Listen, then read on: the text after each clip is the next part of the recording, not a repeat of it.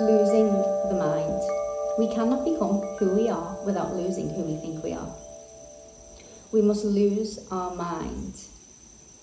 We must lose ourselves to find ourselves.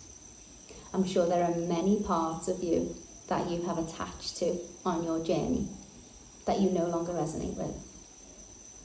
In this module, we are going to be discussing what identities you have created within yourself that you are now ready to let go of, that your authentic self no longer resonates with.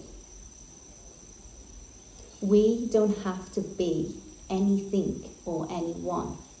We don't have to continue connections, continue a job, continue anything that we used to do because of an amount of time that we've done it, because it's something that we think we should be doing.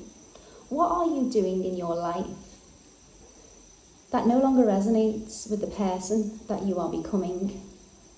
What are you doing in your life that you are doing out of fear or out of obligation? We will explore further and we will move through how we are letting these go. Everything we do comes from love. Everything we do comes from authenticity. Take yourself out of these boxes and expand your mind to the limitless possibilities.